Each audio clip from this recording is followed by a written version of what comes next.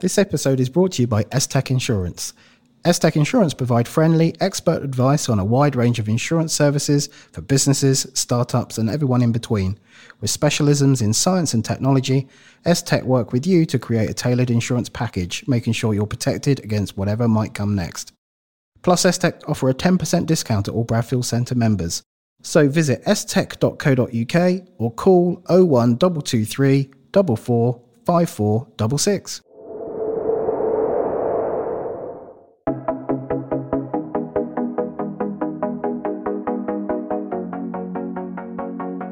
Welcome to Inside the Bradfield Centre. I'm James Parton, Managing Director of the Bradfield Centre.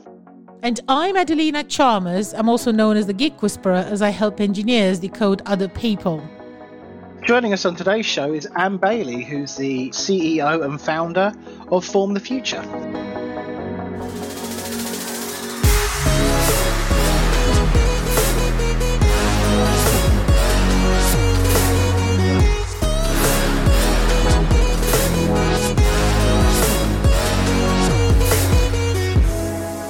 I really look forward to hearing how Form the Future was started, because it's quite an interesting one, isn't it? It's not a regular startup. It's a not-for-profit enterprise. And I'd really like to find out, how did she manage to take it off the ground?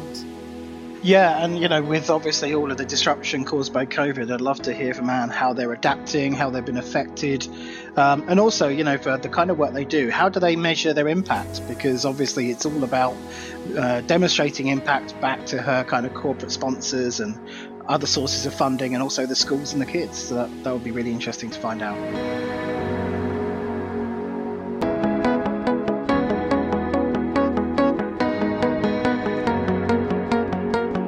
Hi, Anne. Welcome to the show. We're really excited to have you here today. Tell us a bit about your background first. Hi. Yes, thanks. It's great to be here. So, as you can probably tell, and I'm not from here originally. I've, like so many people in Cambridge, I've come from far away across the sea, grew up in the United States, in Philadelphia precisely. And I did all my education in the States before coming over to the UK when I was about 25. In fact, I think it's worth sort of starting with my education, because really that is the starting point for what I do now with Form the Future. So, when I was at school, I was a sort of typical good student, quite well-rounded, and, had the sort of choice of where I wanted to go for university and what I wanted to do when I got there. And the fact that when I got there, I went to Harvard, I was steered towards doing history and literature, because those were two subjects that I'd done, particularly well at school, but also because kind of that's what girls did. They studied the humanities. They didn't take the calculus or the physics or any of the sort of harder subjects and pursue them at degree level, at least not the group that I grew up with. And so that's been a really interesting starting point for, what prompted me later on to really ask questions about the careers advice and guidance that we give students while they're at school about what they can do after education. Another point about my early start in life is that I never had any careers advice and guidance. So we actually had one day of work experience in my entire sort of, 18 years of education. And I spent one day at a law firm, and I was mildly curious about law, but it was maritime law, and that wasn't something I was particularly interested in. And so generally I felt that I lacked any sense of what could I do when I left school. And so suffice to say, I've spent the last 20 years trying to figure out what I wanted to do when I grew up. And what I eventually discovered is what I wanted to do was to help others get the information they need much earlier on, so that they are able to make an informed decision about all their options. And really, that's sort of what brings me to Form the Future. That's really interesting. Yeah, I mean, so why don't you tell us a little bit more about Form the Future, what the mission of the company is, maybe how it you've given us a hint there, I guess, in terms of the original inspiration for it, but just tell us the story of how it came to be and the work that you do. Yeah, sure. So our mission is to help all young people in the area make informed decisions about their future. So really to expose them to a wide range of careers using relatable role models drawn from companies and organizations who can inspire them to consider careers they may have never encountered before.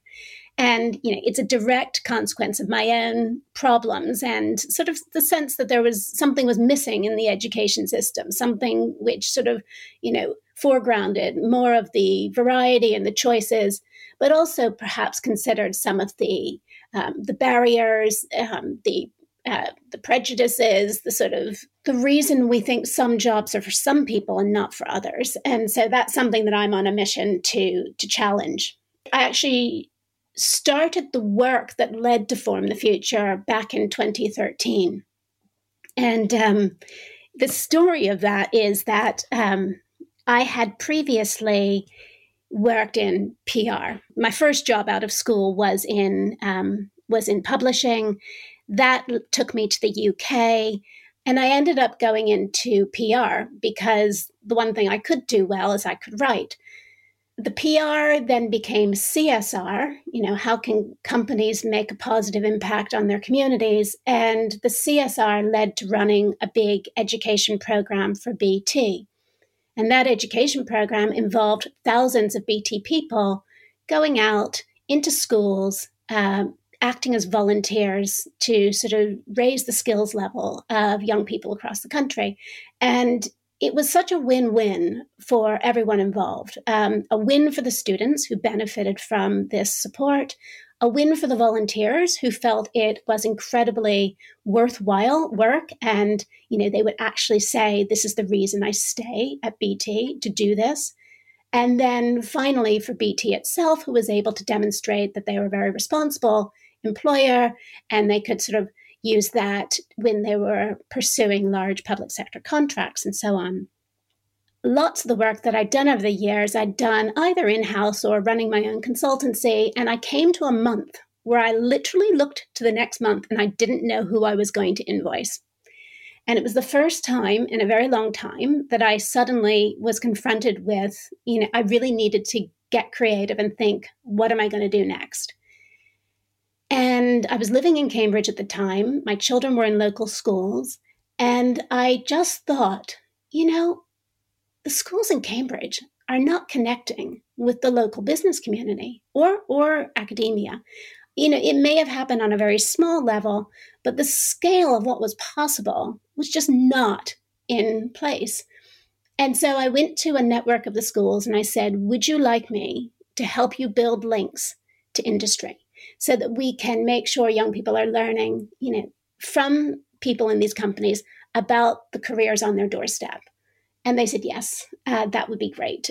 We really want to do this and we need someone. So I started that work back in 2013 with the local schools partnership. It spiraled, it just grew so quickly. The schools were lapping it up. They really appreciated the support of an intermediary to make these links to businesses. And the businesses who had been, saying for a long time, we don't think students are really prepared for the careers. They're coming to our work and they're not work ready. They wanted to get involved and they wanted to help. So after a couple of years of doing this on a part-time basis as a project, the schools who'd been funding this, said, we've actually exhausted the budget we had available for this. You have to go out and find new funding. And by this time, I'd acquired a colleague who had joined me, and her name is Michaela. And Michaela and I decided to form our own company, Form the Future. We set it up as a social enterprise. So it's a mission-driven organization. All our profits are reinvested in the cause. And we went out to secure contracts. And fortunately, we got our very first contract with the Greater Cambridge Partnership. It was called the I think it was mainly known as the City Deal in those days. And that was back in 2015. And we've been going since then. Michaela left the organization 2019, and I took on the role of CEO at that point. But we've continued to grow and expand. The greater Cambridge area is still sort of our core, our heartland, as it were, but we've expanded into places like Norwich and Ipswich and some of the surrounding areas. But we're still very much sort of in the Cambridge city region as being the sort of epicenter of where we operate. Can I ask you, what would you say was the biggest challenge for you, shifting from, schools are not funding this anymore, to we have to go into great wider world? I mean, I'm quite familiar with that concept because I worked in NGOs for many years, and it's a very, very scary thought for lots of people when they run out of funding. And yet you just went out there and got this funding from the Greater Cambridge Partnership. How was that the biggest challenge, getting the first round of funding? And what do you think did it? Was it having proven the concept in that project with the schools initially? Yeah, you're absolutely right. Having proof of concept, we're really lucky that I had those first 2 years as a bit of a test bed. And I was invited to contribute to the City Deal bid that went to Treasury for the very first contract. And they cited my work as an example of what could be done with a skills program. So when they got the contract, I went back and knocking on the door saying, remember me, we were in the bid as an example, let's now talk about funding it. But it wasn't that easy. And we did have to go into, it was a competitive tender, and every contract we've had since then has always been in competition with others. So you have to, so yes, it was not an easy win by any stretch of the imagination. And of course, you also have to continue to deliver.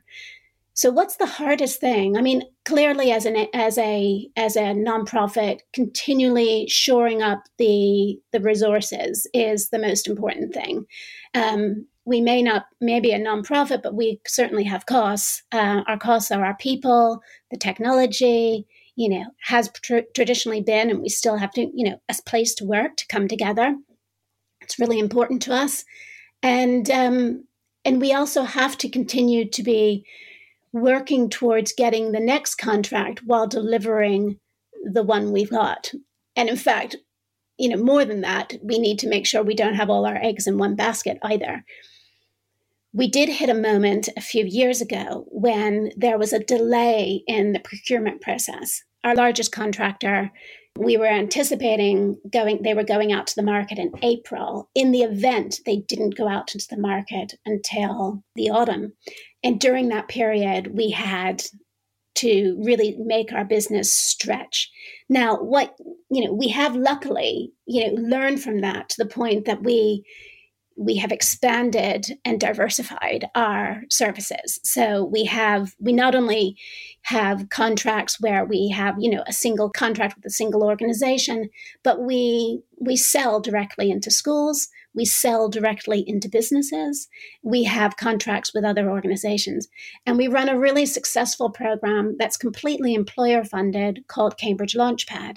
So we've now essentially spread the risk across more organizations and more funding sources. And that has significantly eased my anxiety and the risk of anything happening, the fright that we had before. So actually, there's a lot of complexity in the business. I mean, you've kind of touched on some of it there, Anne. I mean, you have to build the relationships with the schools directly. You have to build the relationships with the organizations that are going to support the program. And then you have to go out and recruit the role models, and you have to kind of, do the training, I guess, and help them figure out how they can go in and be effective. There's a lot of work to be done there. there. How big's your organization?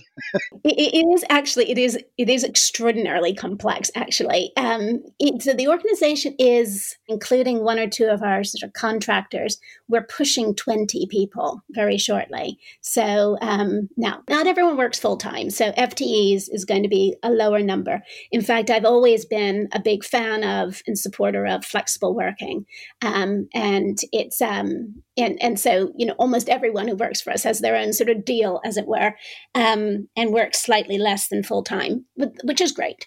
But no, you're right, James. It is really complex because I'm always trying to work on our strategy, our business plan, our implementation plan, and it's not as simple as saying we make the widgets, we sell the widgets, we ship the widgets. We have multiple stakeholders who we have to make sure we are relevant and delivering quality for. So whether that's, fundamentally the core beneficiary is the young person. We want to make sure that everything we do is effective with those young people, that they're connecting with it, it's connecting with them, that it's making a difference, that we can track and demonstrate the impact we have. So that is the biggest challenge, and that's the most important thing. So we're constantly redesigning our interventions, as you say, resourcing and sourcing those volunteers. Those role models are so important. I often say they're my energy source, our fuel. And they don't do it as a job, they do it as a volunteer. So we have to continually find a renewable source of them because you can't rely on them indefinitely. We have to train them. We have to make sure they're performing well and that they're getting what they want out of it too, which is that training, that feel-good factor, the PR, the visibility. We need to get our funding sources, whether schools' budgets are very constrained. As you probably know, our schools in Cambridgeshire are amongst the worst funded in the whole of the country. I think they were the 5th lowest funded at one stage per head. Shocking, really, when you think about it. You think about the value we're creating in this region, that we're not funding our education. So we have to supplement that with what we can raise from, whether it's local authority, public sector funds, European funding has been a source of funding for us. And then corporates, our corporate partners are so vital to what we do. So it is a lot of work. And I've been lucky to recruit great people to help me do it. And, I often don't get enough of a chance to talk enough about the sort of the strength of the team, but it's so important. So, at the same time, you've got to keep the team happy, make sure that they're developing and that they're getting what they need out of it. But, so far, so good. We've had a steady period of growth, apart from that one blip where I talked about when we had a funding sort of gap where we had to do complicated plans for who we were going to lay off first and how we could wind it down. And, we literally, it was very, very scary time, but we've overcome that and we feel we're on a good trajectory now. So, Anne, it's really interesting that you mentioned that you had a time where you had a gap in funding, which meant that you had to think about making people redundant and how are you going to make them redundant.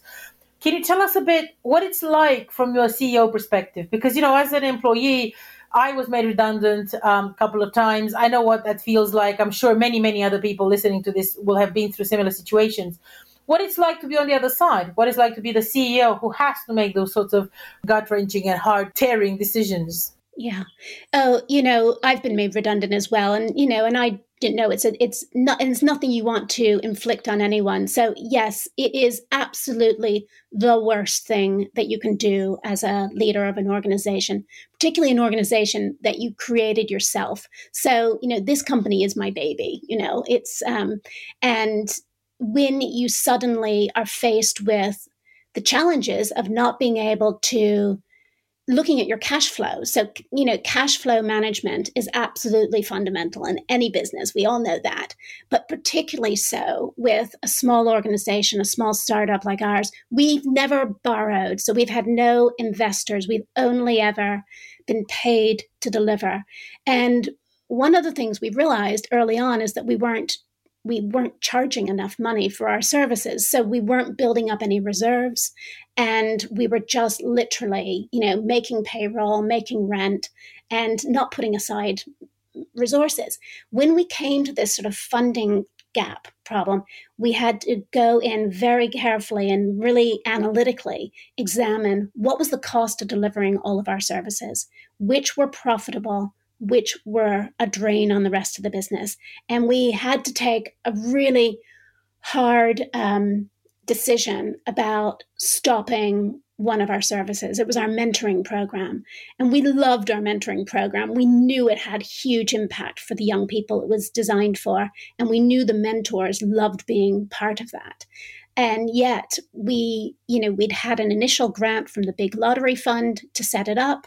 And once that had expired, we hadn't found a way of generating enough additional revenue to keep it going. So when you're looking at a funding shortfall and really, focusing just on the sort of the most essential services, we had to, as I always said, pause that program with the hope and an intention that we would secure funding to resurrect it. But, making the decision of whose job to terminate is a horrible thing, and actually doing it is even worse. Fortunately, we actually went out and did some crowdfunding, and we did find that people came forward and supported us. One of our big supporters, I'm going to mention them, Marshall Aerospace and Defense Group. They came forward, actually the Marshall Holdings came forward and came to an arrangement with us where they paid us in advance for some of the work we were doing. And in fact, we were able to access some additional funds as well. And we got out of the hole we were in financially and managed to turn the corner. However, we did have to lose one member of the team. And it still hurts me to remember doing that. But what I've taken away from that is a religious focus on cash flow, really thinking ahead, not letting ourselves get in a vulnerable position where we don't know where our income is going to be coming from for the next, say, 12 to 18 months. And also doing a lot better sort of analysis around our pricing and making sure we're doing proper full cost recovery when we're setting our prices. So, running this business has taught me so much. I learn every day. And, I think you get better and better really as a business leader when you're running a small startup that you're trying to grow. And whether it's a nonprofit like us or a for-profit, the focus on running a successful business is no different. So yeah, that's really interesting, and thanks for being open on that. I think hopefully the listeners will take a lot of inspiration from that. Just to pause the conversation a second and tell you a little bit more about the changes we're making at the Bradfield Centre. We now offer a whole range of new flexible membership packages which support home workers, hybrid home working blended with access to high quality office space and meeting room hire by the hour. Starting from as little as £45 per month, visit bradfieldcentre.com for more information or call 01223 919 600. Changing the topic slightly, you kind of in this cycle of constantly having to seek funding and look for support from different organisations. So I'm guessing you're very impact driven in terms of demonstrating the value of the work that you do. So could you just kind of tell us briefly how you kind of measure the impact of the programs to demonstrate the value both back to the schools and the children and also organisations that support you? Sure. So, as a social enterprise, really, we measure our impact first and foremost. That's really what drives us. And we we set our impact measures around the young people that we can reach and work with, and what changes for them. So it's a little bit hard to have, the full picture of the impact of our work, primarily because with some children, we start as young as, say, 8 years old. And, whether we're going to change their decision making about their future careers, is going to take a long time to see. So the full impact of our work, may not be known for 8, 10, 15 years. However, we still obviously measure every intervention that we do, and we're looking for a combination of self-reported changes. So things like, do they feel more aware of different career opportunities? Do they feel more confident? Have they gained specific skills in key employability skills like teamwork, problem solving, communication skills, or practical things like putting a CV together, performing well in an interview? We then sort of triangulate that with teacher evaluations. So, has this student, as a result of that mentoring program I talked about earlier, has this student found newfound motivation to attend school, to behave well, to work hard? Have we seen their grades go up? So there's other ways we can sort of we can cross-reference the student-reported data with the teacher-reported data. And then there are the employers themselves. Have we helped them to attract new talent into their business? Have we sourced apprentices for them? Have those students arrived at work, better motivated and ready to engage? Those are the ways in which we try to track our impact. Thinking about coronavirus and the impact that we've experienced in the last year. So last year in March, when we could see what was coming, we had to make that terrible decision of shutting down all the planned events in school that we run. We had, at that point, worked with about 13,000 students, and were expecting and had made arrangements to work with another 7,000 before July. And during that time, in a normal year, we probably would have worked with another 10,000. We really were on course to have one of our busiest years ever in the 1920 year. Between our careers work in schools, our expansion into places like Fenland and East Cambridgeshire, activities in Norwich we were doing, and Cambridge Launchpad, which was working with 28 schools around the Cambridge City region, we really were looking at having what I'd call a real bumper year. Unfortunately, schools closing in March, everything was cancelled. And whilst we were able to adapt and do various things through using video and virtual delivery, the numbers went down. This year, so from September, we went straight into everything being delivered remotely and virtually, and that worked really well, actually. However, schools have been struggling to make time to do the sort of work that we like to do with them. I had a meeting with some schools last night, and we were talking about what is practical during this period when students are home learning. And, we are really constrained in some ways. Now, everything we do now has to be pre-recorded, distributed as a video. There's beauty in that, which means we make it once and we can use it many times. But that question of real impact, real engagement, it's harder to know whether we're really getting through to the young people, whether we're really making the difference that we want to make. So I look forward to a time when we can do more direct engagement with young people.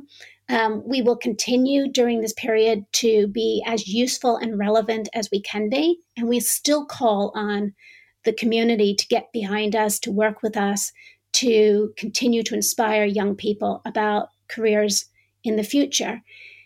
In fact, through the pandemic and through the economic recession, we know our work is going to be needed more than ever before. The divide that existed in the past between the sort of students from sort of families of reasonable means and students from families of disadvantage it was bad to begin with. It is going to be far worse than ever before.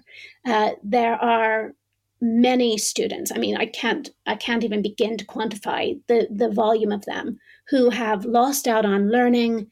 They've lost out on work experience placements. They've lost out on just the sort of things that we do with them. Yeah, I am worried about the increasing gap between the sort of haves and have-nots and how that's going to play out for their career opportunities over the next 10 years. If anyone's listening to this and wants to get involved, how do they get in touch? Well, we would love to have them.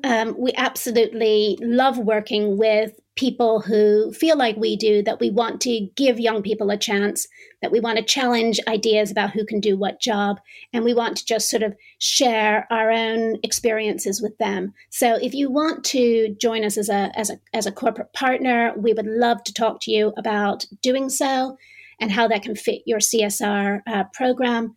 Individuals who want to volunteer to take part in, at the moment, pre-recorded video sessions, but in future, face-to-face encounters as well, they can go to our website, formthefuture.org.uk, look for to volunteer with us page and sign up. We do provide training and support to make sure that we can help you be effective in your interventions. And any company as well that really thinks they could offer an opportunity to a young person, a school leaver who may have, be worried about their future prospects, be concerned that they haven't been able to get work experience over the last year, but who really wants to learn, who wants to get started, talk to us about creating apprenticeships. They are such a fabulous way to give someone a stepping stone into a career. And we can really connect you with young people who are hungry for those opportunities. So, really 3 things. If you're a company who wants to be involved and support our work, please talk to me. Just contact me. If you're a volunteer, go to our website, sign up, and we will talk you through that process. And then if you're a company who'd like to find out about creating early career opportunities and just want some guidance on how to make sense of the incentives that are out there, or any of the sort of, what looks like very bureaucratic process, but we can help you through it. We're here to help, so get in touch, Tim. Amazing. Okay, well, hopefully we can help with this. And thanks so much for taking the time to come on today.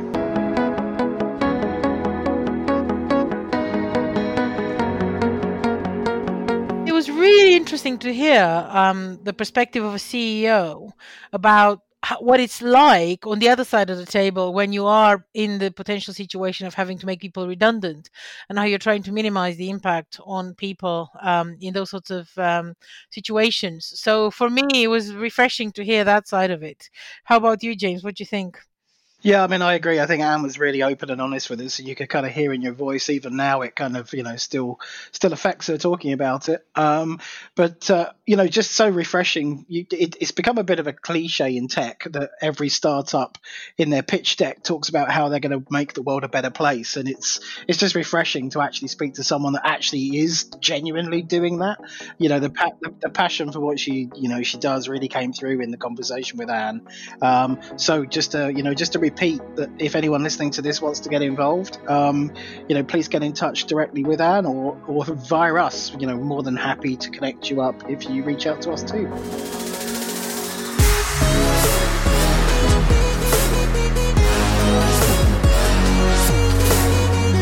Thank you very much to Anne Bailey for coming onto the show today, and also thank you to Carol Homer of Cambridge TV for producing this podcast. You can listen to this and previous episodes by searching for Inside the Bradfield Centre on Apple Podcasts, Spotify, SoundCloud, Stitcher or Amazon Music, or by visiting bradfieldcentre.com.